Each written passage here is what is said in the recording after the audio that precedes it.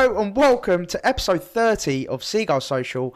I am your host Maz, and of course I'm joined by Ryan and Ben. Boys, what a terrible week to be a Brighton fan. Happy birthday to you. Yeah, oh god. Right, your curse is actually real. Like, I don't want you having a birthday. I don't want you having a birthday ever again. Simple. Mate, it's actually a shambles. I fear for next February, I can't lie. Fear for next February. Hopefully we don't play like Leeds or Palace next February, otherwise we're in trouble.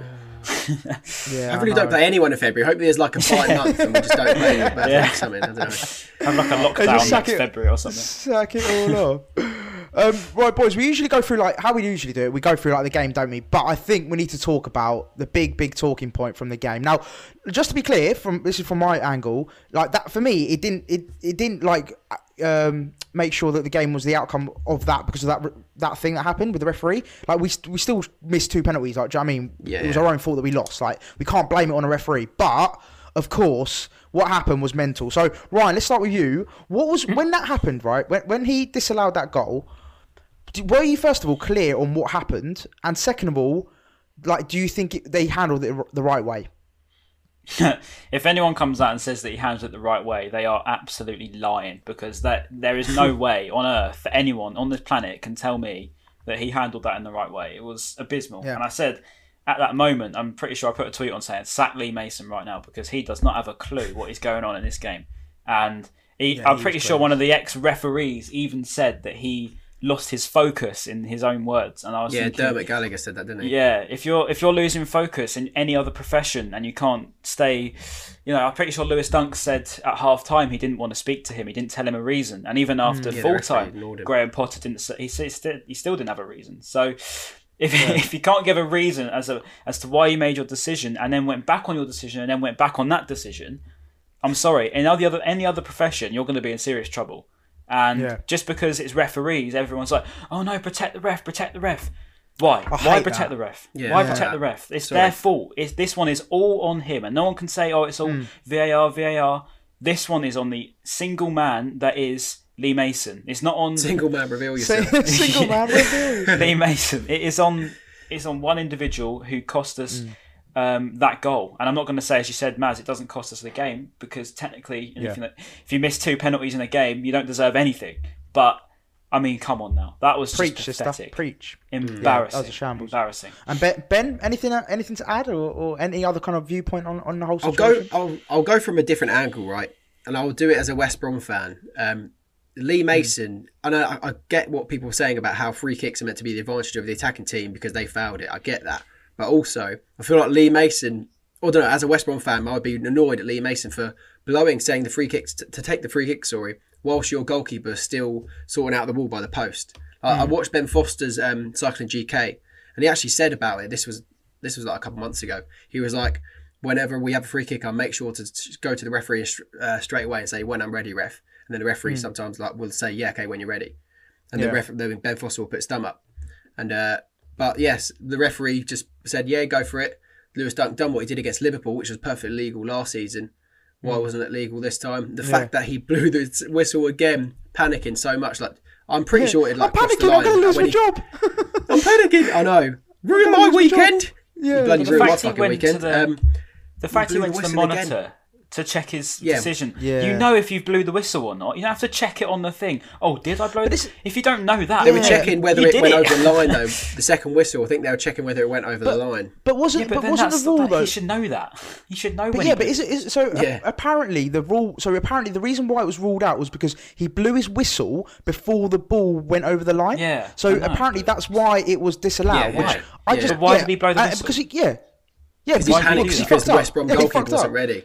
I think he panicked because Sam Johnson wasn't ready. And he also, obviously, all the West Brom players ran over to him. It's like, we weren't ready. They're sorting out the wall. But mate, some pundits are saying that that's okay. Like, the attacking team should be able to take quick free kicks. I think Gary Lineker even said he's trying to make it a thing where you can take a free kick straight away. Exactly. As soon as you get the free kick. It's their fault if they haven't got themselves prepared. You can't prepare. Prepare to fail, mate. Yeah. It's your fault. Ryan, you make a good point, though. Like, why has he blown it for a quick free kick then? If I just understand why he's blown it so quickly if he wasn't prepared to... it doesn't make sense. But a good point you made, Ben, about... He said Donkey, didn't he? Yeah, but no, but a good point you made, Ben, about the West Brom angle. So a guy on Twitter as well, sorry, on Instagram, DM'd us as well, saying he's a West Brom fan, and he said, let's be real though, he shouldn't have been allowed to take the free kick whilst the keeper was on his post. But then I replied with, Thierry Henry did it back in the day, and it counted, so why not now? And it's the referee's error, not ours. But then he said, also, it's not our error. So I get it, like I get it from their perspective as well. It's like, what do you do in that situation? What do you reckon? Let's start with you, Ryan. What would you have done if you were the referee there? You know you fucked up, right? Which he did. He knows he's messed up. What else could he really have done apart from the fact what he did? Like, what else could he do? He should have just given. You can't. I'm sorry, right? You cannot blow your whistle and then point to the thing to give the goal and then say, actually, no, I don't want to do that. You can't do that, mate. You can't do that. That's where he screwed up. That's where he messed up. Your decision's final. Make your decision and stick with it. Don't make a decision and then change your mind. Because it undermines you, doesn't it, next time? Yeah, it undermines you next time, doesn't it? Like, then no one's going to respect you as a referee anymore because well, not only that's definitely not his first ever error because we all know from Wolves Nuno Espirito Santos had that big sort of rave about him and he got fined, was it 25k for coming out and speaking about him? So I dread to think what Dunkey's going to get now for coming out. I think Dunkey's got away with it because Luke Shaw's already been fined for the thing he said. Really? The Chelsea game, yeah. Well, that someone made a big deal saying how's Dunk got away with it, but Luke Shaw's been fined straight away. And I said because no one cares about Brighton, and that's quite true. But the thing is, like, Dunk didn't say anything too outrageous. He didn't say anything that bad. He just said it was embarrassing and the ref needs to come and speak to the media. And I don't understand why they can't just come and justify their decisions. Because if you can't, as I said, in any other profession, if you can't justify your decision for something, then you're going to be in serious trouble as to why you made that decision. If you can't, it's like me saying anything about, I decided to go for a walk today. And then I thought, actually, no, I don't want to go for a walk today. Halfway through, it's like, oh yeah, but I can't remember if I made that decision or not. Let me go watch the TV screen to see if I thought I actually said that. Well, it's just like, mate, you can't go back on your decisions. And if the higher-ups in football I was going to say, if the higher-ups in football can't see what's going on, then how are we going to understand what's going on? Because, as you said about Nuno being fined 25 grand or whatever it was, this is the trouble. All the time these referees are so overly protected and they're always going to be the ones in the right, even though they don't give any justification for what they're doing. We're just going to keep going around in circles, and if anything, it's going to get worse. And this is the trouble with modern football. It seems to be like we're just forgetting what the purpose of football actually is. I feel like that's the way we're going right now. And the way that football's going it's scary because I think it will kill the game eventually. People will lose interest in football. And I, for one, am one of those people because after watching, and this is not just as a Brighton fan watching that, I'm talking as a football fan in general, watching not only just the officials, but the VAR and then still getting it wrong. If it's going to keep continuing, eventually people will give up with watching it. And if you were a football fan, I saw someone summed it up really well. If you weren't a football fan and you were watching football for the very first time, you could not tell you what a red card is, a yellow card is, offside is, handball is. You could not say. You could not tell you what that is. I was going to go further than that, Ryan. I couldn't. If I was a new person watching football, I wouldn't watch it and go, wait, what do you like about this? Because watching football nowadays is just pure stop and start, just stress. And like even in the Chelsea match, like the referee said to Harry Maguire, it's what Luke Shaw said. He said that the referee said, "Oh, I can't give that, otherwise there'll be so much." That was terrible. What did he say? There'll be so much controversy. It will cause so much controversy, but it was a penalty. So the fact that he done it because of the controversy after the game, that is and 100%. And 100%, the Lee Mason incident was the big factor in his decision for the next day, for the Man United game. He's obviously thought, I don't want the same outrage, the focus on me. Death threats, all that kind of stuff. There's no consistency. No, exactly right. At all. Yeah, there's no consistency whatsoever. That wouldn't happen again. That wouldn't happen next week. That wouldn't happen last week. It's only because it's these one-offs, and as I said, you wouldn't be able to say what a yellow or red card is. If I was a complete neutral watching that, I've never ever watched Get Football before, and I watched that David Luiz incident where he got sent off, and that's a red card, and then I watched another one where someone's through on goal and gets hacked out. I can't remember, it was a game that he didn't get. I think it was in the West Ham game, and he didn't get sent off, and it's like, well, how is that not a sending off? And it's like, if you can't see that, how are you ever going to understand the rules of football? And as I say, we're going down a dangerous path right now of football becoming a joke because the offside rule's a joke. I don't understand the handball rule anymore. I don't understand the free kick rule anymore. And it's just two stop and start. We're going to end up like the NFL soon. We're going to be stopping and having quarters. I mean, we might as well just have our orange juice at half time. Cheerleaders at half time.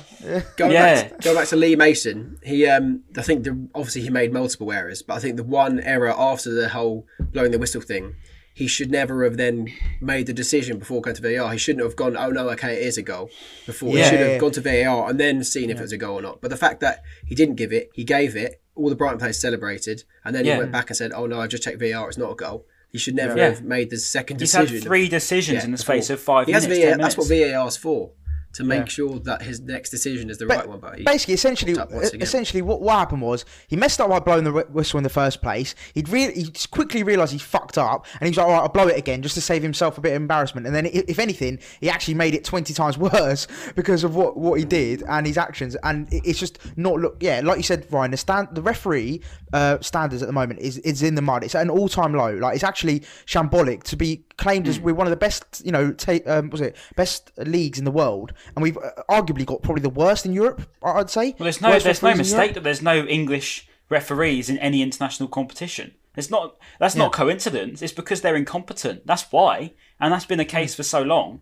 I mean, it's only getting worse, as we say. So something needs to change. And until people start actually making a thing of it, because we say it, we complain, and then we go on, and then it doesn't matter. And at the end of the day, as I say, they'll be protected. So, it sort of gets blown under, and then a couple of weeks will pass, there'll be more controversy, but, that will then pass. It's just like something needs to happen, because it will get to a point where football loses it. It will lose it. And I put a tweet on earlier, 100%. And I said, if there was football fans in right now, sorry to ramble, but I said, if there was football fans in, the amount of abuse and stick these referees would be getting, and there would be so much more of an outrage. It would be mad. It would be riots everywhere. People would be going absolutely crazy. But because they do it on social media, oh no, I got bullied online because I made an absolutely horrendous decision in the view of the public. Why do you think you got absolutely hounded? I'm not justifying abuse, but mate, come on. If you're doing your refereeing in person, you're going to get a lot worse than what you probably received on your phone. I've got a stat for that. Ryan. So I think Martin Tyler said it. He said that when the fans were there, every 5 games there would be. Every 5 games there would be. Oh God, let me guess right. Every 5 games there'll be 3 penalties. There'll be 3 penalties, but now every 5 games there's 4. No. You're smashing. I know what you're trying to say. There's a lot more penalties now. Is that what you're trying to say? Yeah, and I think referees are more comfortable to give the penalties because they haven't got fans to give them. Yeah, basically. But there was it was over like 7 games or 5 games, and now there's like 4.5. I can see that. On this topic, it's really interesting actually. So, shout out to Nathan Banier who sent this question in. He said that has VAR been more or less beneficial for Brighton & Albion? Now, I've got an article that was actually written literally just yesterday, and they've tallied everything. It's really, really comprehensive as well. I've got it in front of me. I know what you're going to say.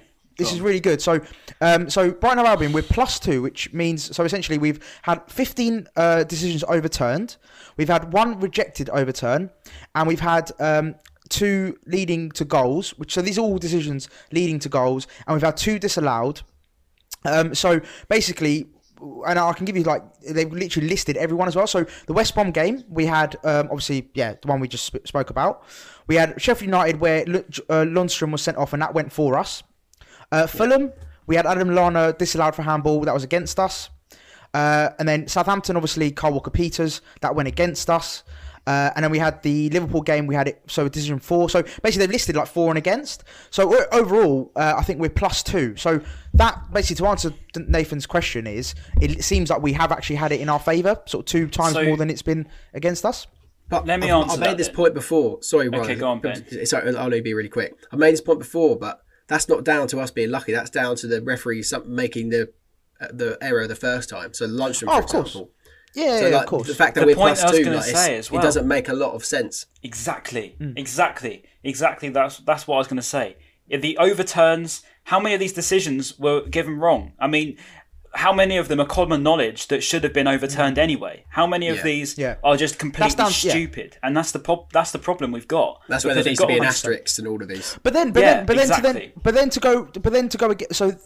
go back to you guys is then that means the referees have made the wrong decision, but then VAR. So let's say, okay, so the referees have been bad and they made a bad decision, but then VAR has then rectified that decision. So it's not how in my view, it's not how VAR is bad, VAR is a bad machine. It's how it's being used. So the referees are incompetent and they're the ones using VAR. So not only are they firstly making the mistake, but then they're using VAR to then, like, the people using it are basically idiots. The trouble we've That's got, basically what the trouble we've got is we've got the laws are so ridiculous now, and I think that Graham Potter said it himself. When it seems as though any contact in the box is now a foul, but if you're outside of the box, it's not. And that's what to me is really getting to me, because I don't understand what counts as a foul. And people are going to say, "Yeah, but Ryan, you still lost the game, but you still missed so many chances." Mate, I literally put on a thing when we had our penalty in our favour, and I said that's not a pen, because it wasn't. I'm sorry, that was never a penalty. Yeah, the Welbeck one wasn't. That was never a penalty, and I said that it wasn't. To be honest, I think both of them weren't penalties. To be fair, that went our way. So I'm not saying that I think that VAR is or isn't whatever it is. But my point is, it's slowing the game down so much now to the fact where, if there was fans at these grounds right now, I can guarantee you would be fed up, because I remember before all the COVID stuff and we were at the games, Ben, you'll remember, mate, the amount of times VAR screen come up and we were just sitting around waiting for something to happen. We don't know what's going on. And it's just ruining, it's killing the game. I'm sorry, it's killing the game, because we're slowing the game down so much to the point where we're analysing the tiniest of pixels of contact and saying, oh yeah, that's a foul, that's a red card. Come on. Is that enough to bring down a 6'5" person? No, it's not. I agree with you with the Welbeck one. That wasn't a penalty. I think he won the ball and then took out Gross. But I think the first one, in the rules of handball, that was a handball. Yeah. And if that was given a handball, then why wasn't Hudson-Odoi? Because I think Hudson-Odoi is probably more blatant than UCDM's handball. But also talking about VAR for West Brom, I feel like Connolly's miss when he skied over the bar when everyone's saying he should have scored. I think that would have been disallowed anyway, because Lionel Messi. I was about to say that. It hit Mope's hand in the build-up. Yeah.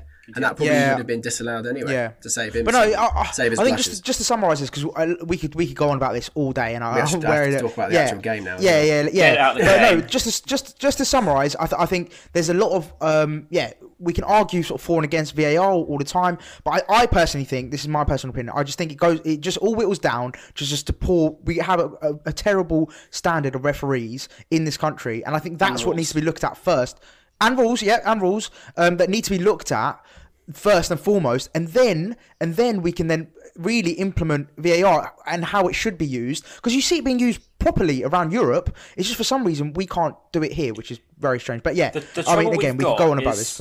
I'll have one more thing, because I'll just say the trouble we've got, and this is to back wrap it up for us, Ryan. Wrap it up, because this is to back the referees in a sense, because I'm not just going to go and slander every single ref, right? But on a lot of the time, they are making the wrong decision. A lot of the time, they're making the wrong decision.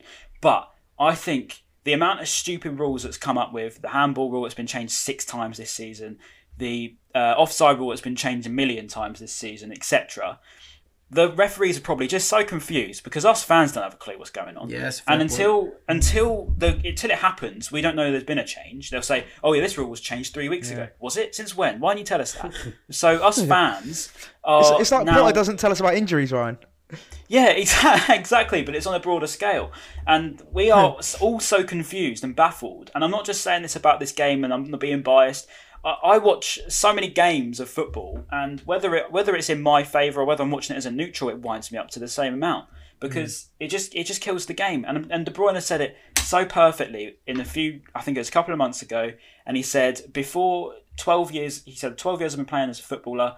He said there's been no rule changes in football, and I've loved every single second of it. But in the last 2 years, we've had probably, I think, 15 changes or something ridiculous to the rules. He said, I don't have a clue anymore. He said, if I don't have a clue, the referees don't have a clue, the managers don't have a clue, how on earth are the fans going to have a clue what's going on? Because we know a lot less about football than they do. So it's the stupid rules, it's the poor officiating too, don't get me wrong, and I also just I'm not with the VAR. I'm still not with it. You can call me old-fashioned in that sense, but I just miss the old football where I can just go to a game and not have to slow it down to 500 million frames per second to see one little bit of contact that may or may not have even happened anyway, based on what angle you look at it. It's just, I'm sorry, that's not football to me. That's not football to me. Football to me is going to the game, enjoying myself. One might go for you, one might not. It swings and roundabouts, you know? And now we're at a case of there's actually more controversy since VAR has come in than when there wasn't. And that's in a short space of time. I think you make a good point there, Ryan. I think like the fact that all these new changes, maybe these are rules that can't actually be seen by the naked eye. Maybe that's why these referees are making all these wrong decisions because there's such fine details now. All these rules, like when you think of football, surely you think, oh, this is a really simple game. People kicking the ball around, you get the ball, you kick it in a net. But it's just so much more than that now. Like all these ridiculous rules of like all these fine margins out there that obviously referees can't see with the human eye. So and then you always have to go to the video assistant referee. Is that right? I don't know. I don't think so. No. Why did they change it? It wasn't broken. I thought VAR was coming in to make the right decisions, and that's what it should be, but it's not. It's to spot clear and obvious errors that aren't even clear and obvious anyway. So then we end up going around in circles of getting the wrong decisions. So the VAR isn't even there to get the right decision. So at the end of it, we're not saying, oh yeah, it's all right though because we got the right decision out of it, because that's not the case, and that's not been the case for 2 years. So either we need to, well not we, but the Premier League needs to make a decision by the end of this season and say, look, if we don't fix up and sort this out, people will lose interest, and we will eventually get to a point where fans will not bother. They will not bother. Yeah. I'll tell you that. I think one solution, Ryan. I think one solution that could help personally. I think is what you mentioned earlier about communication, about how we're not informed. So I know it's been doing the rounds on Twitter and social media. It's, you know, the video of the Australian referee where he's basically, you can hear exactly what he's saying. Yes. He's got clear communication. So that for me would be one start. It's like, okay, right. So now we can hear Stockley Park. We can hear the referee. We can hear their communication between them two. Then that clears a lot of, like you just said. How we don't know half the time what's going on. So if we can hear that clear line of communication, that would help us as fans. But all right, okay, we don't agree with it, but at least we know now why he's done it. Do you know what I mean? So I think maybe that could be a solution. But you know, I would love to hear that, but I really doubt we ever will get it. Let's finalise it with, in the words of Bill Shankly himself, football's a simple game complicated by idiots, and that's it. There you go, lovely, lovely. Yeah, let's move on to the game. Lovely. So, can I sum up the game? Basically, I knew the game. I knew we had lost the game, but as soon as I saw Robert Sanchez wearing a hat, which is why I'm wearing a hat today. It's like, he started blaming his hat, didn't he? So I just realised that. Well, no, I'm the sun, not his hat. I mean, I'm going to sound like Jurgen Klopp, but I really do think the sun played a part in their goal. Like, there was no, the sun was glaring down at him. It did, to be fair, and it was just horrific defending. I just think, you know, the West Brom players are attacking that way. They're not really facing the sun. Our players are facing the sun. I just think the sun was beaming down on Robert Sanchez. I don't even know if he was wearing his hat at that point. I think he'd taken it off. I think it fallen off. I just think, but as soon as I saw him in that hat, I was like, this is tragic. We're going to lose this game. Yeah, I agree with you there, mate. I actually do. I think that did play a part in that, because the whole defending was so poor for that. It was just mixed with a lack of concentration, but it was just so poor. We shouldn't complain, but yeah, I do think the sun did have something to do with that, because after that we were pretty. Shout out Jurgen Klopp for the. You look a bit like Jurgen Klopp today, Ben. You do actually like Jurgen Klopp, you know. Cheers. Yeah, you actually do, like a younger version of Jurgen. But yeah, no, the first goal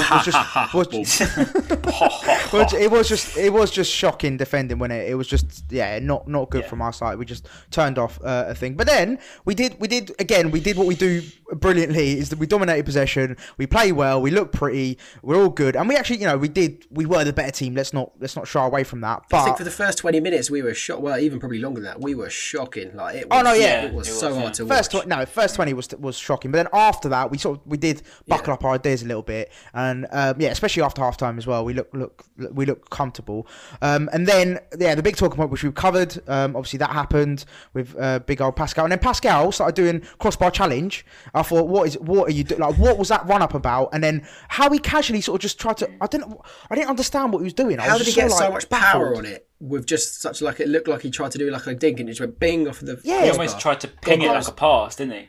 That's what it was like. Yeah, that's what I thought. Tried to spray it in the back of the net. He was doing like a 30-yard spray, and I was like, why are you doing a 30-yard spray for a penalty? I just don't. I was so. Mate, if that was Mopé, we wouldn't have heard the end of it. It would have been all over social media. Everyone been slandering his name completely, saying Mopé's useless, send him back to Brentford. But I'm not slating Gross, but mate, that was so bad. Yeah. And same with Connolly. Players miss penalties.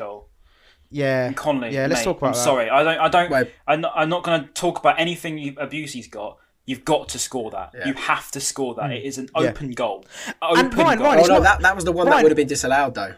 Realistically. Yeah. Whatever. You got to score it. Well, regardless of whether it's offside or handball, Brian, it's not the first time he's done it, though. That's what frustrates me. It's not the first time he's done it. He's missed like three. Spurs. He missed an absolute sitter when he's 1-on-1. Yeah, that was pretty. And then what was it? Yeah, and then what was the other game? I remember he'd done it once more as well this season. So it's not like, okay, fair enough, you do it once, we're like, all right, cool, like you're young, blah, blah, blah. But it's like 2 or 3 times where he's missed really key, big opportunities, and it's just frustrating. Like you said, Ryan, he has to be scoring out. There's no excuses. And I'm going to ask you a question, so let's start with you, Ben. Do you think Connolly now, obviously not, it's not possible now, but at the end of the season, would you keep him and just, he's obviously grown a lot, developed, etc., or would you send him out on loan? Do you think he needs that loan spell in the Champ, for example? I don't know. I was going to say, has he developed? Like I used to rave about. I used to love him in the team, like because he actually brought some pace into the team. But it's clearly his confidence is knocked and his ability is lacking. And you can't. I don't know. I don't think he's good enough to be able to get some confidence back whilst playing in the Premier League. I think he probably has to do it at a lower level to find his feet. Do a Harvey Elliott. Yeah, exactly. Bite the bullet, go in the Championship. I think that is probably that's definitely his level. He's not Premier League level. No idea why he gave him a number 7 shirt. Who lost the bet? Like, what did he have on Potter to give him that number? Stick with the 44 that he had last season, mate. You're not fit to wear number 7. I'm sorry, but that was really poor. I know I care about my kit numbers, but number 7 for Aaron Connolly, that's shocking. Add anything else to that? Oh no, I'm fully with him. I to be honest, you're lucky to even put him in Championship because I'm sorry, and I'm not slating him because I know he's got all the abuse and he's deactivated his social media. But you've got to be able to take the criticism because this seems to be the trouble with our players. I'm not talking about hate. I'm not talking about abuse. The trouble with our players is we seem to be so poor at just admitting when we're rubbish. And the thing is, Ben White always comes out. Yeah, Ben White always seems to come out and he put out an honest statement. And I think apparently Rob Sanchez did it too. I didn't get to see it though. Yeah. No one else did it. And what we should be seeing is the likes of Connolly, the likes of Moped, the likes of whoever was playing up front that day, I can't even remember, put out something saying, look, we have not been good enough. We know it, okay? We need to sort it out. We will sort it out. Put out something reassuring, not go quiet and deactivate your social media account because that's not helping anything. I understand you're getting abused. I understand that. But put out something to reassure these fans, look, I'm going through a bit of a bad stage, but we'll come out of it. Don't just deactivate and go quiet. Because otherwise, who's going to have faith in you in that? No one's going to have faith in you. That reminds me, Ryan. Need some characters. Veltman after Palace, and I think this might be a mentality issue that some of our players have. He was like, it was almost like we're really hard done by. We didn't deserve that, and that's kind of some of the words he said after Palace. But as a professional, like you want to be saying we weren't good enough, we should do better. Not playing the victim and saying we didn't deserve that. So we should have won. Just you weren't good enough in front of goal, and move on. That's I don't know. I can't remember what he exactly said, but I took a note of it, a mental note, and thought, that's not the right mentality to have. Ben, you talk about like this whole luck thing, we're hard done by. I really hate the narrative that we're unlucky. Like that's one thing that does really grind me. It's like we're simply not scoring or taking our good chances. That's not luck. That's not down to being unlucky. We're simply not good enough in front of goal. Yeah, exactly. Exactly. So put your hands up. And admit it. Like you said, take some responsibility. And I think that's what, as fans, we get frustrated by. Is like, great, he's coming out saying, oh yeah, we'll do better next time. Great. Like, what does that actually mean? Like, put it into action. We'd rather see you do it than you saying, oh yeah, we'll do better next time. Cheers, lads. Like, it's great. Don't get me wrong. Have a bit of fight. Have a bit of... I think that's what we're missing. That's what we're missing. Bit of fight. Because, deactivating your social media account after a loss, no fan's going to be like, oh yeah, okay, Connolly's going to come back firing because he's just been sulking about it instead. Like, we want you to be coming out saying, look, we're going to smash him next week. We're going to go into him. We're going to give everything we got. I'm going to train hard this week and really give it my all. I just don't see that coming from him at the moment. And I'm not putting it on the whole team because we've been good, but in front of goal, we've been so poor. So all the attackers, including midfield as well, I'm not just saying strikers and wingers, including midfield, because our goals in midfield is so light. We're not getting anything out of them, really. You'd like to be seeing the likes of Gross and McAllister scoring more goals. Even, Bissouma maybe even popping up a few times. I mean, look at Souček for West Ham. He scores goals for fun over there. So, I'd quite like us to have like when Jakob Moder come on, I thought he looked quite strong. He looked very good. Mate, I thought he looked class. He done that unbelievable cross as well, didn't he? Yeah, he done that really good cross. Yeah, how no one got into that as well. Put him in with Bissouma, Gross, and McAllister, I think, for Leicester, and just change it up a little bit because we need something. We can't just go with this. Insanity formula where we're going to keep trying to do the same thing and hope it works next time because throw shit in the wall and hope something sticks. That's it's not going to work. If we line I found up. Veltman's quote, by the way. Go on. Sorry, Ryan. It goes, I think the first half was not our best game. Yes, fair enough. Their goal came out of nothing. We deserve 3 points. It feels like a robbery of our points. I heard some numbers and he said some match stats and he said they're unbelievable. Palace got away with it. And then, people were all saying, like, well done, that's not mate. the mentality you should have. They got away with nothing. It's just because we failed to do our job, right? Yeah, facts. Like, you can't keep blaming, we're unlucky. Like, that's just terrible narrative to have. Yeah. Just like Ryan said, take some fucking responsibility and actually admit, we're not being good enough in front of goal. Like, it's simple. And what are you going to do to rectify that? Well, put it in the back of the net. How about that? How about you, instead of writing your captions, how about you go down do some more training in front of goal? How about that? That's why I think on the whole Connolly situation, and applies for any other player that wants to then take a social media break. Get off your phone and start scoring some goals. Then the fans will love you again. That's all it's going to take. Just show a bit of fight. As I said about Mikhail Smith and Sakiri and etc., you show a bit of something about them. They may not be the best players in the world, but at least they care. That's all you want. You want someone to look interested. And mate, for me, going into Leicester, change it up, because it's clearly not working. And if I see Maupay, Trossard, etc. in front again, and I'm just like, we're just going to be the same stuff. It's just going to be the same stuff. I want Maupay and Trossard to be dropped. Well. Connolly as well. I think Maupay dropped. I'd stick with Trossard. I think he's really. I think he's good. I just think Maupay are two strikers. The strikers need to swap. I think we need to get rid of Trossard. He's not going to score, is it? That's the thing. They're just not going to score. No, but he's quite selfish as well. Like, I know, don't get me wrong, his form's definitely. When I had that rant about him, like since then his form's actually picked up, and admittedly, like he's actually done well, right?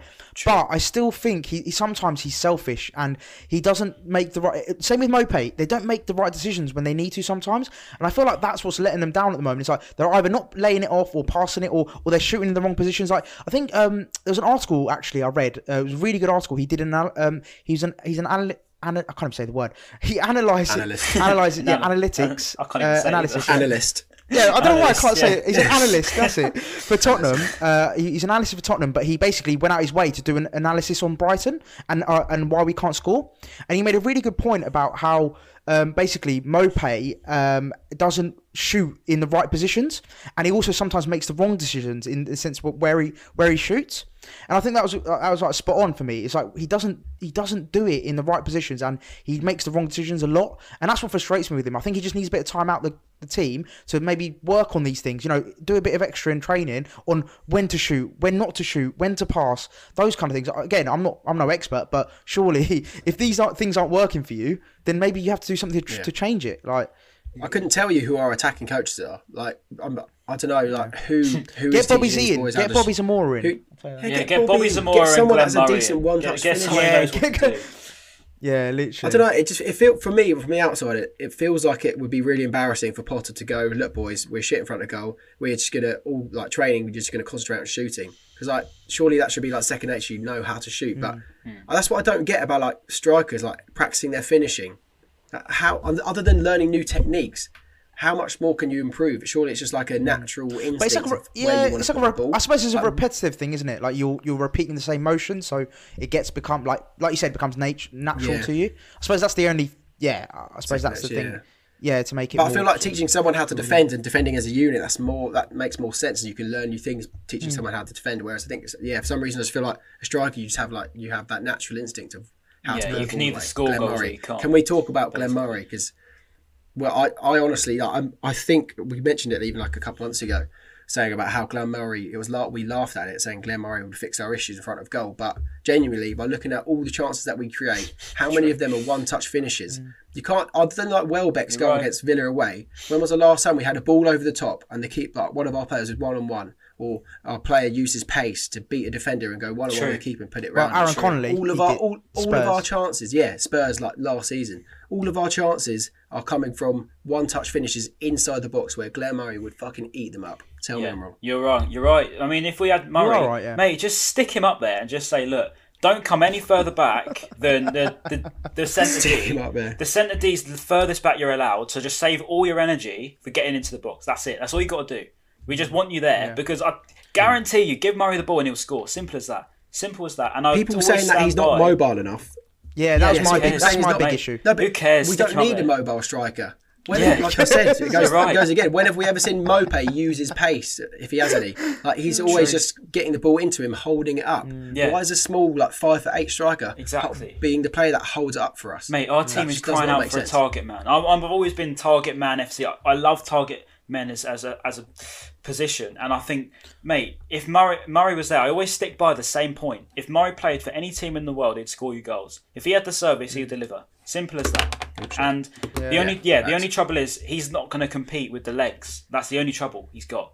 But I don't know. I don't know what the answer is anymore. What do you mean? We certainly haven't got. What do you mean? He plays 90 minutes for Forest. Like, what do you mean? He won't compete? I mean, the Premier League's a different level, though, isn't it? Yeah, 100%. I think Championship is very intense. No, it is intense. It is intense. But I'm saying you've got to go and beat the likes of Ruben Diaz every week, rather as opposed to whoever Barnsley's centre half is. Alfie Mawson. Exactly. Yeah. So you know what I mean? He's got to be competing against high level.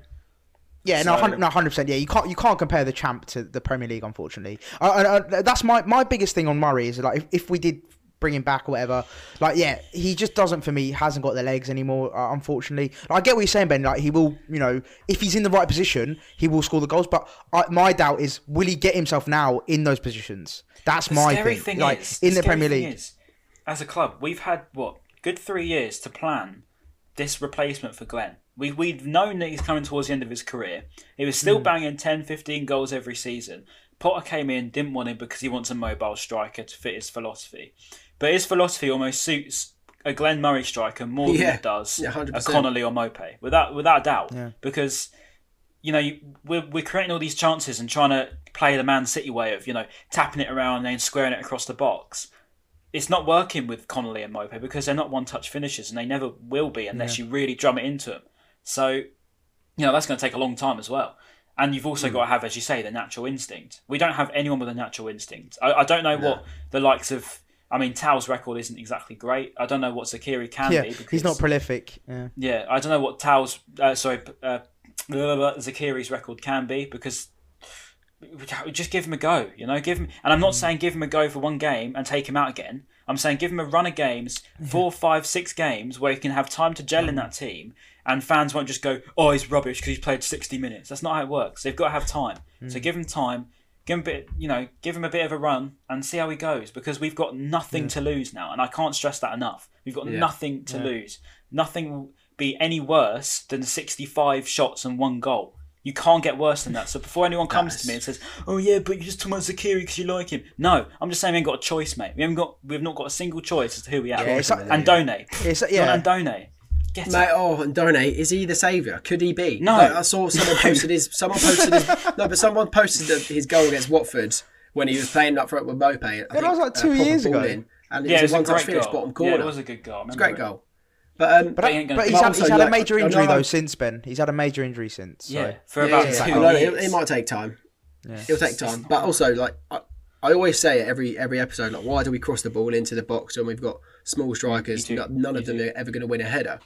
I watched City, obviously their past 2 City games. Bernardo Silva banging in a couple headers. Raheem Sterling scored a header against Arsenal, beat Rob Holding in the air. So maybe that does put my point of we should be crossing the ball into small people to shame, but realistically, maybe it does work with small players. Sterling and Aaron Bernardo Silva. I know, but I think so. Adam Lallana is a bit staggering to say the least. But I think if we said to Neil Mope and Sterling to both jump up, they probably both reach the same height because they're similar height, surely.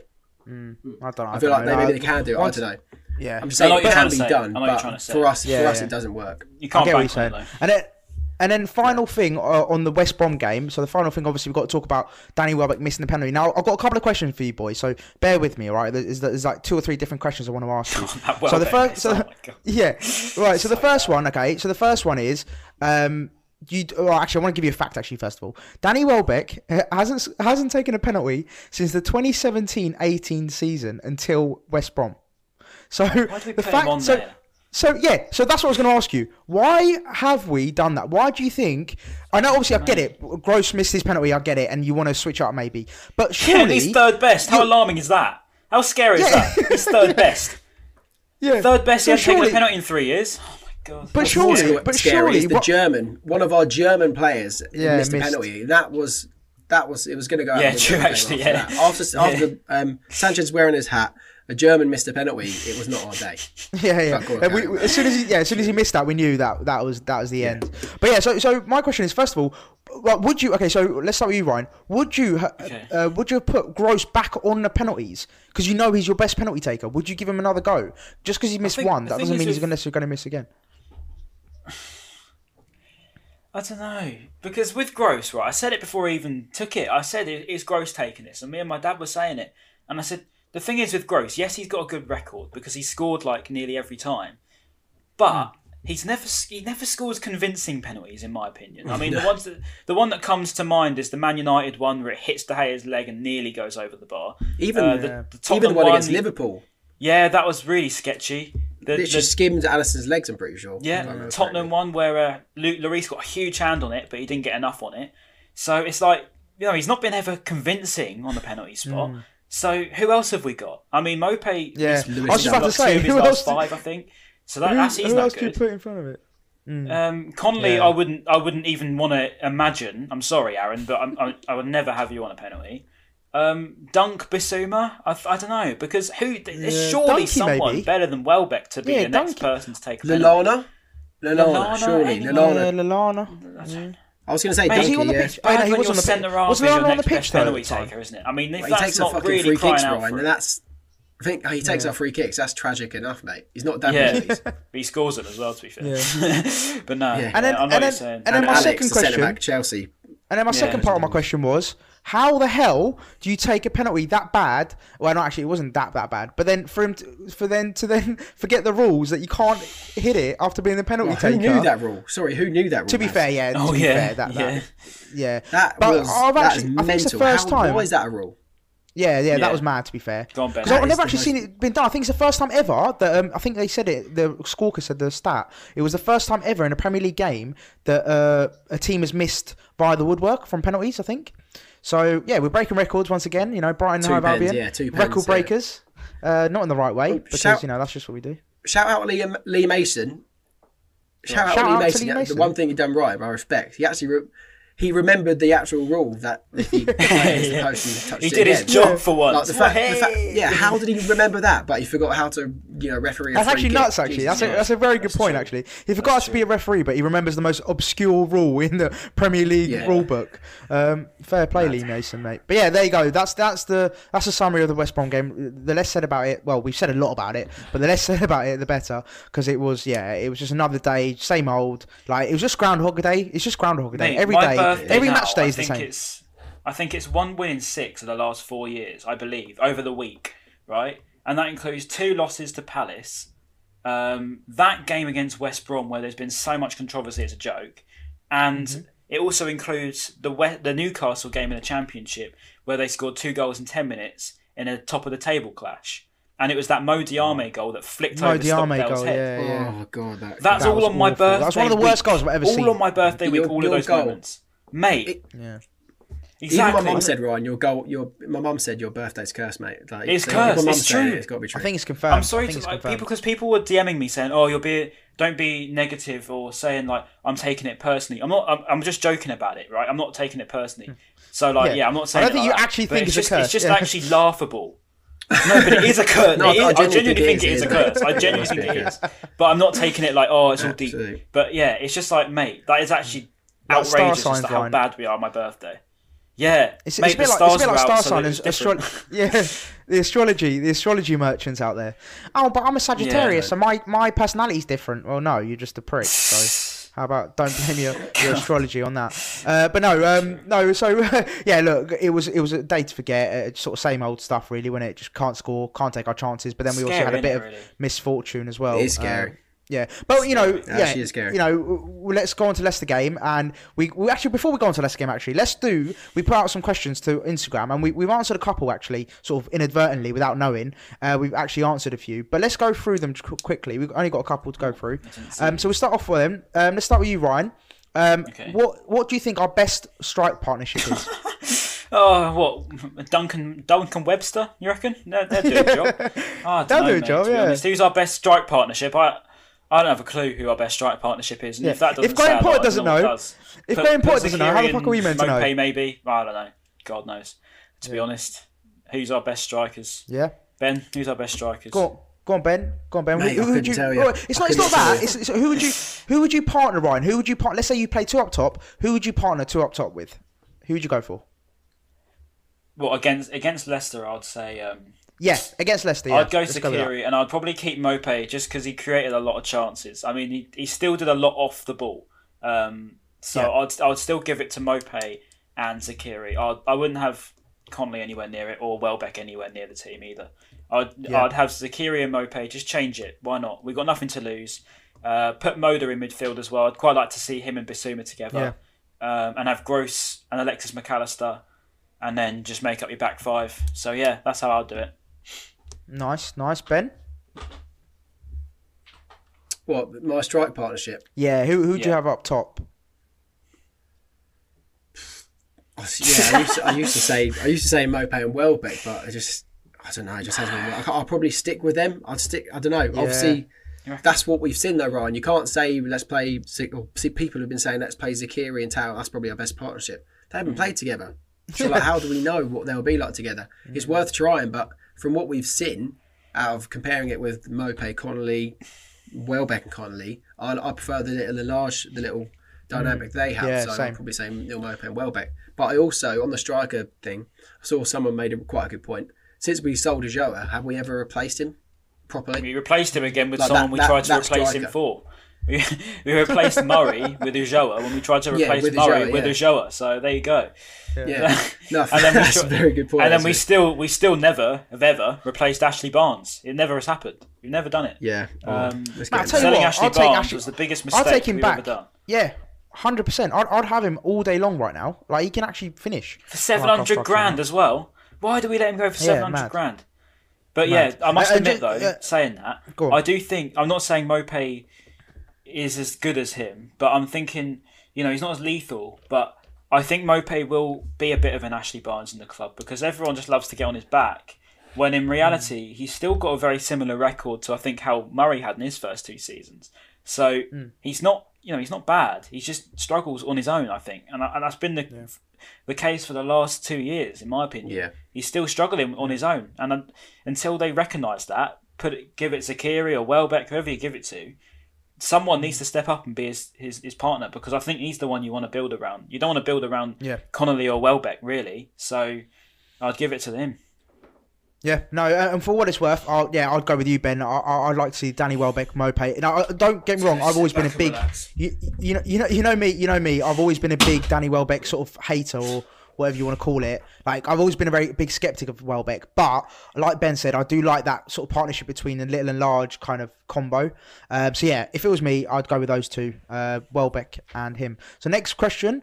Okay, so let's just talk about transfers, because we've got 2 from here. George J. Bullen and Rudy544. They basically said, who would we bring in and who would we take out in the summer transfer window? So let's try and keep it straight to the point. Let's go for it. Ben, you start us off. Oh, Ben?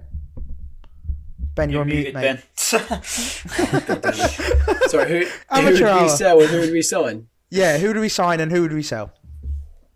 Chris Kamara moment, right? I mean, yeah, it was. Let's. I'll cash in on Davy Proper. I can't see him getting in the team. Really? True. I don't know. Go on. Whilst we can. He's not, realistically, we've got too many people ahead of him now. I think we need to cash in on him whilst he's still valuable, I suppose. Yeah, who would we sign realistically? I think Tammy Abraham. I've seen his name come around. Would he drop down to our level? That's quite. He's on over 100 grand a week though. That's the only trouble. I think he's on 150k. Is he though? Yeah, is he actually? I don't know. But I think he's on 150k. But we're we're paying a hype man in Adam Lallana 90k a week, so we might as well actually buy an actual striker with that kind of wages. You're not wrong though. Sorry, I appreciate he's probably great in the dressing room. He's great in the dressing room. I'm sure he is, great experience. But he seems to be like almost like a assistant manager on the pitch. Like it's quite weird, like a player manager or player coach. Because his posts are very similar. It's like the boys dug in. He's almost like even if he doesn't play, he talks about the game. He's the vocal Whereas, side of Potter. If a normal player doesn't play, he's not going to say anything about it. But I feel like Lallana's kind of he's getting to that stage of his career, I think, isn't he? So paying 90 a week for that kind of role is a bit of a it's a very expensive coach. Ryan? To be honest, Popper could go. I wouldn't mind too much. Sorry to say it, but I'd get rid of Ali. He's probably I was going to say, I forgot about that. He's not going to get a chance now, and I don't think he's ready or got it anymore. I'd get rid of quite a lot, mate, to be honest. I'd probably bin all of them off. I'd get rid of Connolly. Get rid of the whole team. Don't renew Welbeck's contract. I think Bissouma's going to go. Yeah, he's got it isn't he? Yeah, let Bissouma go because he's going to go. And to be fair, he hasn't actually been that great recently. So if we can bag 50 mil for him, I'll take it. We should talk about that. I'd get rid of all of them. And then to come in, I mean, I think to be fair, Brentford have been slipping up a bit. Apparently, I've heard they're not doing as well. So you never know if they don't come up. I'd love to try and snatch Ivan Toney off them. It'd come at a price, but I think it'd be worth it.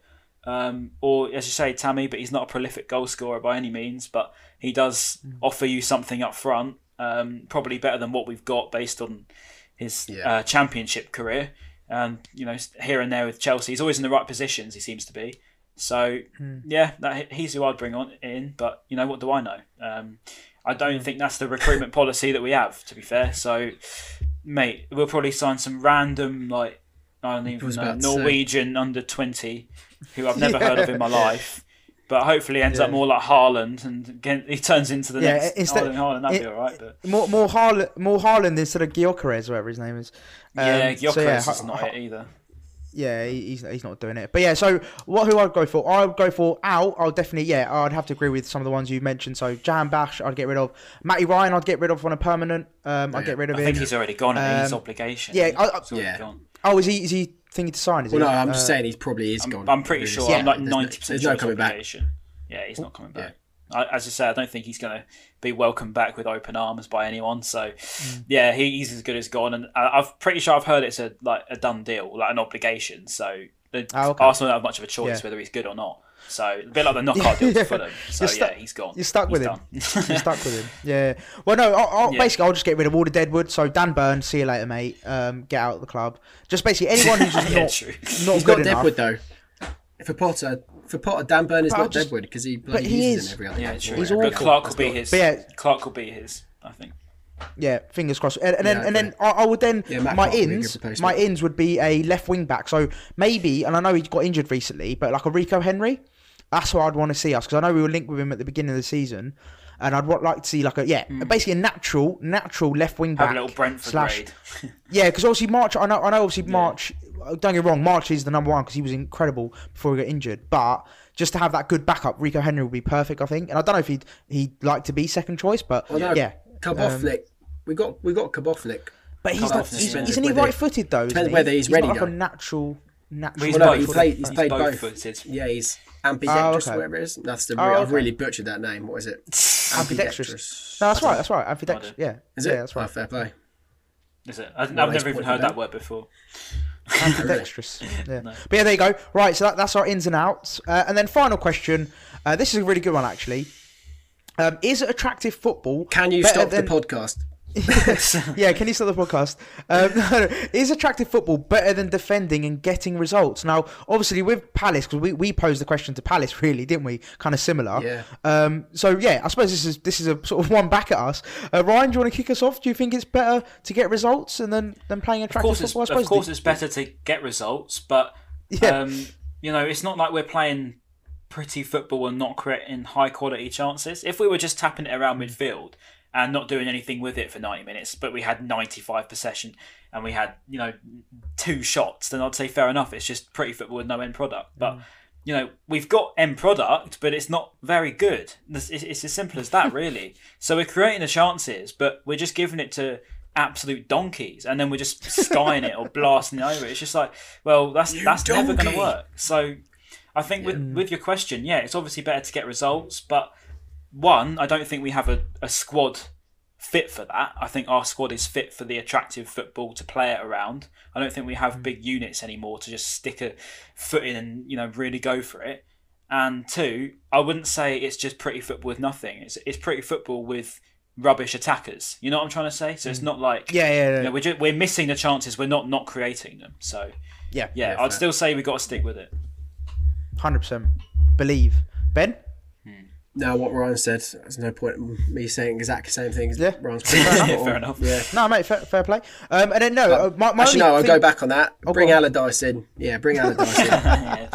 No, thank you. Really, I agree with everything Ryan might said. Get a few just matches fixed for us, to be fair. If we got a big Sam in, might get a few brown envelopes going, and never know.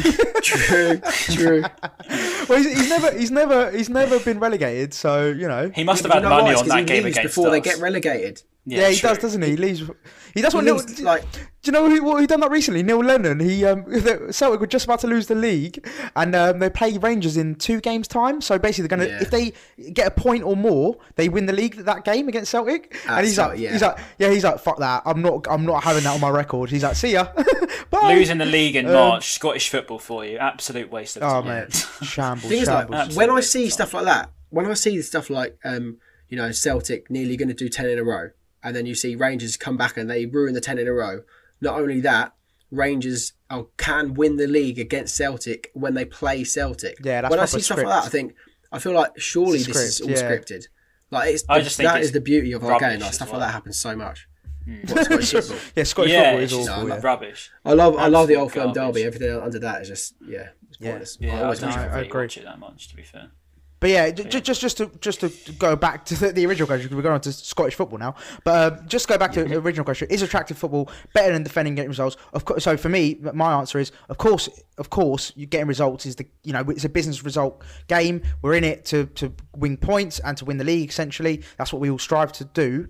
But I would not want to. I personally, it's like comparing it to Chris Hughton times. We all moaned about, Chris Hughton's so negative. We play really terrible football, but we survived. We got results. And we all complained then. So now we've got to look at it as well. We didn't really survive, did we? We only survived because of other teams. Like first season was convincing. 3 other teams were worse. Second season was far from it. I mean, we only survived because Cardiff were absolutely rubbish, and I mean rubbish. Yeah. So I mean, that's the only reason we stayed up. How we didn't get relegated 18-19 is beyond me, because we were terrible. Seriously, when we lost 5-0 at home or whatever it was to Bournemouth, and then literally 3 days later lost 2-0 at home to Cardiff, I was sat there. I was like, "This is it. We are done." And we got smashed like 3-1 to Burnley as well. We were rubbish. Yeah. People forget that. Mate, but then I agree with you, Ryan. I do. But then you can argue, well, at the moment, the way we're going right now, we're heading towards relegation, but we're playing amazing football and we're looking really good. So it's like a two-sided thing. It's like, right, we weren't, Hughton kept us up under, not the best football, not most attractive, but Potter's doing a really good job of making us look good, and we're getting all these plaudits, we're playing lovely football, but we're still losing games and we're still not scoring goals. So it's like, the difference is there's more of like an end goal with it. It's not hopeless. No, true. I think the games, the final, 6 months under Hughton was hopeless in my opinion, and I don't like to slander him because he was just an absolute icon. But them last 6 months, it was just hopeless. I didn't ever go into a game thinking we were going to win. I didn't even go into it thinking we were going to draw. I was just thinking we're going to literally set up to hope for a 0-0, and if we don't get it, we will lose because we're not going to go score. So under Potter, you're thinking we're going to go into this game, we're going to control the game, we're going to have 25 shots, we're going to completely roast them, but we're not going to score because we've got rubbish attackers. If we had Murray, the difference is with Potter. Sorry, I was going to say the difference is with Potter to Hughton. There's kind of light at the end of the tunnel with Potter, whereas with Hughton there was no signs of it ever changing and us progressing. Whereas with Potter, like we're so, I say it almost every week, so close to being a good club. We're literally one strike away from being a good club. No, a very good and point. Midfielder, and a goal scoring midfielder. Get a good little Lampard. Mate, just get them all in. Just get all the scorers. Just get all the scorers in. Any kind of scorer, just get them in. Hopefully. Yeah. But no, going on to Leicester then. Let's wrap it up. So going on to Leicester game. Right. Let's start off with Yaka Moda. Big going into the team. Would you? I personally would love to see that because I thought he looked really, really bright. And would you drop Basuma, Ryan? Let's start with those two questions. Moda in, Basuma out, or do you think it's just a minor blip? He's had 2 bad games. I don't think he's worth dropping because we know how good he is. If we went and dropped Basuma, I think it would be a bit of a stupid decision. He's had, let's face it, basically the whole season of consistent, very, very good games. So, yeah, he's had 2 poor ones and he hasn't really been slated for it probably as much as he should have been because he was really bad the last 2 games. But I have more faith in him turning that around. But the little fear you might have is his head getting turned by the likes of Arsenal, by the likes of Liverpool who are interested in him? Maybe it is. Style. I mean, you really turned the head. No, I don't know much about. I've never watched him in my life, but yeah, I wouldn't blame him. I wouldn't blame him if it was because at the end of the day, if you're playing for Brighton, if Liverpool are interested in you, of course you're going to get interested by that. So yeah, I wouldn't be surprised if that was the case. But at the same time, we still want him to give 100%. But no, I wouldn't drop him. I think we still got to keep him in there. But I'd like to see Moda in there. I don't really know what I'd do, mate, to be honest, because I don't understand what's going on anymore. I don't have a reason. It just seems to be. Well, right, it's injury FC. We're playing injury FC, so we've actually got a chance. We've got a chance. Yeah, I mean, have a look. They've got 8.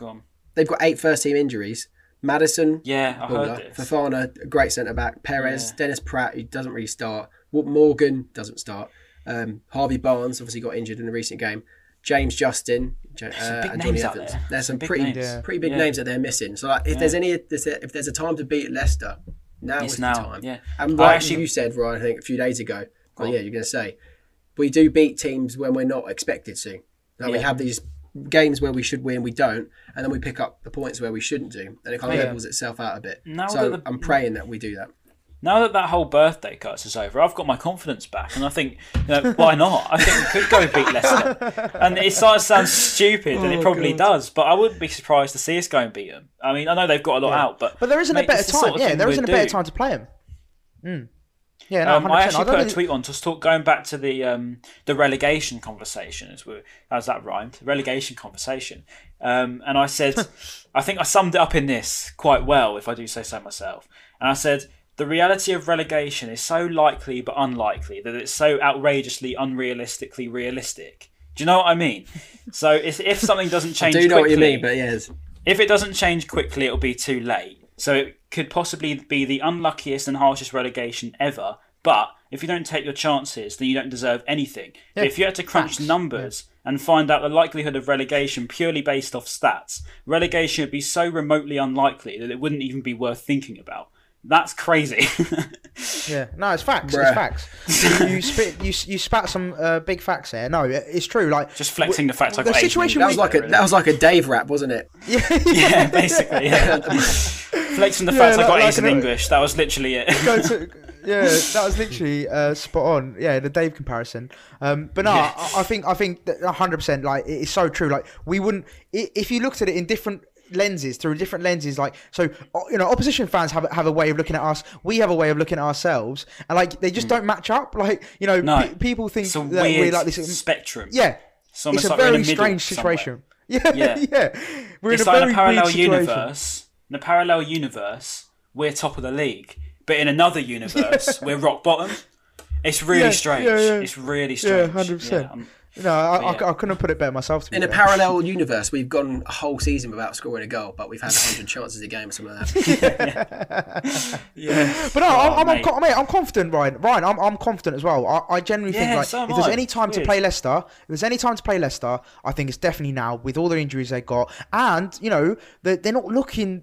Of course, I know it goes without saying, but they're not looking the same team they were a month ago or a couple of months ago when they were flying high. And I just think that now, you got knocked out Europa League by Slavia Prague and then beaten by Arsenal 3-1 at home. And also they had a few decent minutes. Like first 5 minutes they were good, and then after that they were shit. And also, big pointer is, surely we wanted. Do you remember how bad we were against them last time around when we lost 3-0? Surely the players are thinking in their heads, we've got to rewrite those errors. Like that was a terrible game. Like I remember watching that game and I was like, what the hell? Like this is awful. It was Maddison so poor that day, wasn't it?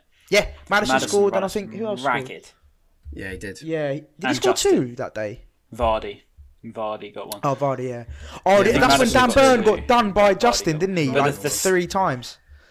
Justin done Burn, didn't he? Like loads of times. Justin down that and Maddison yeah. just tore him apart completely. Yeah, tore us apart. Yeah.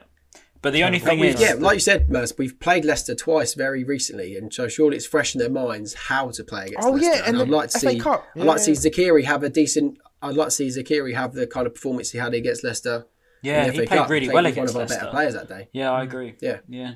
And to be fair, the only well, downer on that, it's not sounding negative, but the only thing is, Vardy is still on the football pitch, and all the time Jamie Vardy's on the football pitch. Although his record isn't, the best of late, as long as Vardy's on the pitch, there's a goal. There's a goal always. Yeah. You need to always be on your toes because he only needs a touch. Yeah, he only needs a touch and he'll score. He literally all he needs. I think he only had like 3 touches. That's very true. No, he had 10 touches, wasn't it? 10 touches in our game in the first half, and he'd scored 2 goals. Sorry, he scored 1 goal and got 2 assists.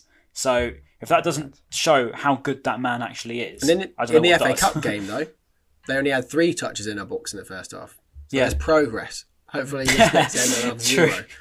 Yeah. And also, boys, another big factor as well. Another big factor in this game as well is that Burnley play Leicester on Wednesday.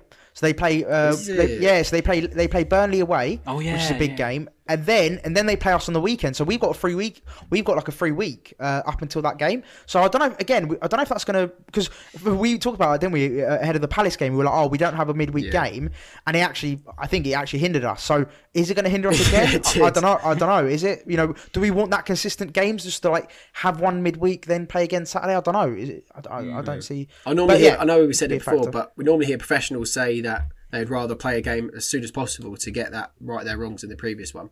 I think we've got time to reflect on the shambolic display in front of goal we had in West Brom, and hopefully we'll score 3 against Leicester. Yeah, that'd be a good one, wouldn't it? We won't, but hopefully scoring 3. When was the last time that happened? But no, I've got also as well the final thing. No, the final thing for me on the Leicester game is that also, I know we mentioned it a few times, but the fact that we play so much better against pressing teams that will go at us. So, we expect Leicester to be more attacking. So, like, West Brom sat back, Crystal Palace sat back, hit us on the counter, fair play.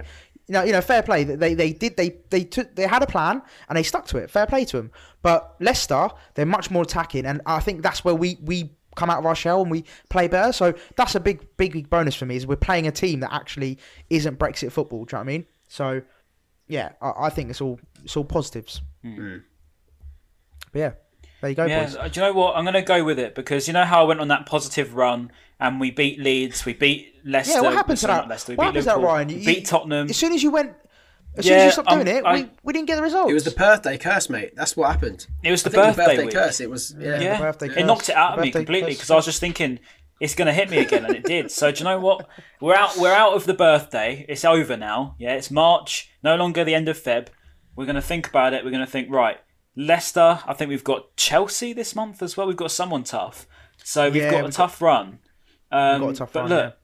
I actually feel. I think it's Leicester, Southampton, Newcastle. So we got some games where we could pick up points. Oh yeah, we need to right the wrongs of the Kyle Walker-Peters instant as well, because that's either way, positivity this time. We're out of the birthday curse thing, and we're going into it. We're thinking, right, Leicester, weakened team. We've got to right our wrongs. We're going to be backfiring. I think Zakiri might get a chance. He's going to score. And he's going to just love it. So it's going to be a 2-1 win to us. 2-1 win?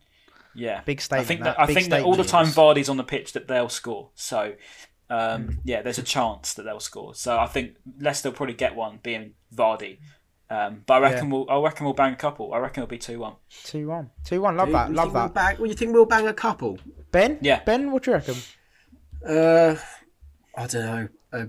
2-0 probably. I think as long as we don't concede a stupid goal, which we have done. Well, obviously conceded a stupid goal against Palace. Maybe you could say 2 stupid goals against Palace, and obviously a really stupid goal against West Brom. I know our defence was brilliant, and that's what helped us get on that really good run of those 6 games unbeaten. And defence have kind of started making mistakes again since Webster's been out. So, as long as our defence is strong and doesn't make a stupid mistake, and our strikers actually take one of their chances, there won't be many goals in it, but hopefully we'll nick one. I reckon a score draw. I reckon 1-1. 1-1. Yeah. I'll take 1-1. That's actually one more thing I was going to say just before we end. We've noticed Adam Webster a lot now. Yeah. I think if anyone were giving him stick before, mate, you can see the difference in Lewis Dunk's confidence when not having Webster next to him. I think that duo was so underappreciated. Underrated. Yeah. Underrated, underappreciated. Yeah. It was just people you just have to give Webster stick because he made a mistake. Whereas in reality, without him, I think there's no mistake that we haven't won since he's been out. Is that right? I think he went out for the Burnley game. I think you're right. Yeah. And we've just been awful since. And I don't think that's a coincidence. I really don't. He's nowhere near the level of Adam Webster. And I think that the confidence that Webster and Dunk have next to each other, I mean, I think it's also maybe even affecting Dunk and White. Because it's just been poor at times in defence. I think Webster's impact on the team is so much bigger than maybe we thought. And I'm glad that people can finally maybe see it now, because I've always liked Webster and he's starting to prove it now. So hopefully when he ever comes back, God knows when that'll be, because it'll probably be next season now, knowing our injury list. Yeah, so our medical team might as well just retire, because there's literally no point in having them. I mean, we have someone get injured. We are really missing March and Webster. But I was about to say, March and Webster have been... We're missing them too.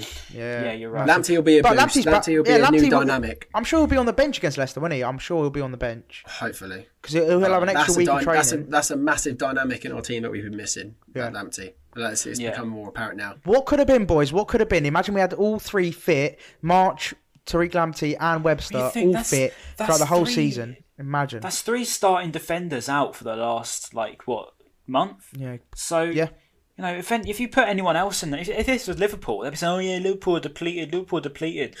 Whereas, sign a petition to get him back. So, with us, it's like people don't really care about that. It goes unnoticed, doesn't it? That's actually something that we need to consider. Like I said earlier, no one cares about Brighton. No one cares about Brighton because no one cares about little us. Old Brighton. A very few portion of our population in the UK care about Brighton, and we're lucky to be some of those. Do you know what it is though? I feel like that's actually a good thing for us, because that means that we don't like with the donkey thing, we don't get fines and stuff like that. So if we do anything wrong, no one really cares. It's only Brighton. Let them do what they want. And it also means that we wind everyone up when we beat them. It really seems to get under the skin of Sky Sports. I don't know why. When we win a game, it seems so bitter. Oh mate. Don't get me started on the whole Sky Sports coverage, because every time we play, I kid you not, in a half an hour preview, we get maybe 5 minutes talked about, and then 25 minutes about. They didn't even have pundits in the West Brom game, did they? They didn't even have pundits. No. It was just the commentators. I noticed Lee Hendry and the commentator done the pre-half-time and post.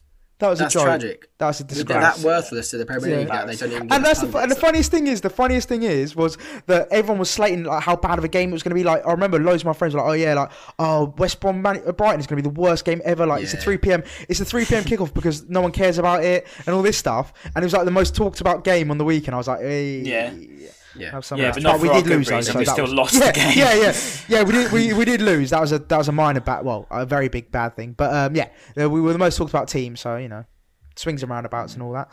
But no, boys, it's been a pleasure. It's been a great little therapy session as per every week, and I'm hopefully people listening as well can go through the pain with us. I think that's the nice thing. We're all going through the same pain together.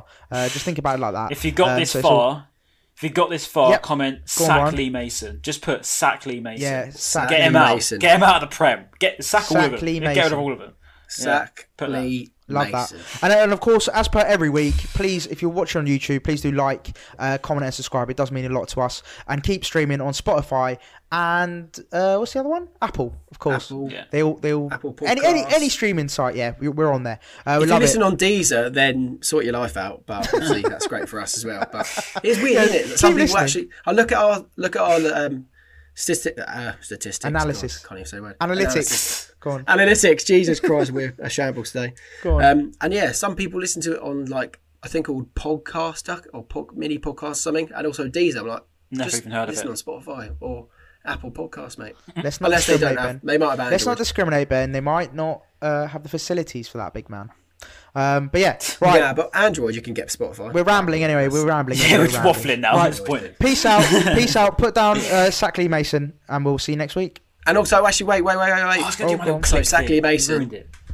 Sackley Mason and happy birthday, Ryan. That's it. Yeah. Thank you. Nice. Not Ryan Rosette. Some Late people think your name's 20? Ryan What? Rosette How because has that happened? I look about 16 Yeah, of that's that. actually mad. Ryan. Some people think your name's Ryan Rosette because on the graphic they're looking at because of now. the text, Look, yeah. the D looks like a bit of an O. Yeah, it does. It's quite It funny. does. But Adset. But it's happy Adset, birthday, yeah. Ryan Rosette. It's a good job it's not Rencontre, otherwise it would be really confusing, like my mum's name. It'd be like, what? How'd you spell that? Never mind, at least it's not. Anyway, Mate, boys. right, see peace. you later. Bye. Peace.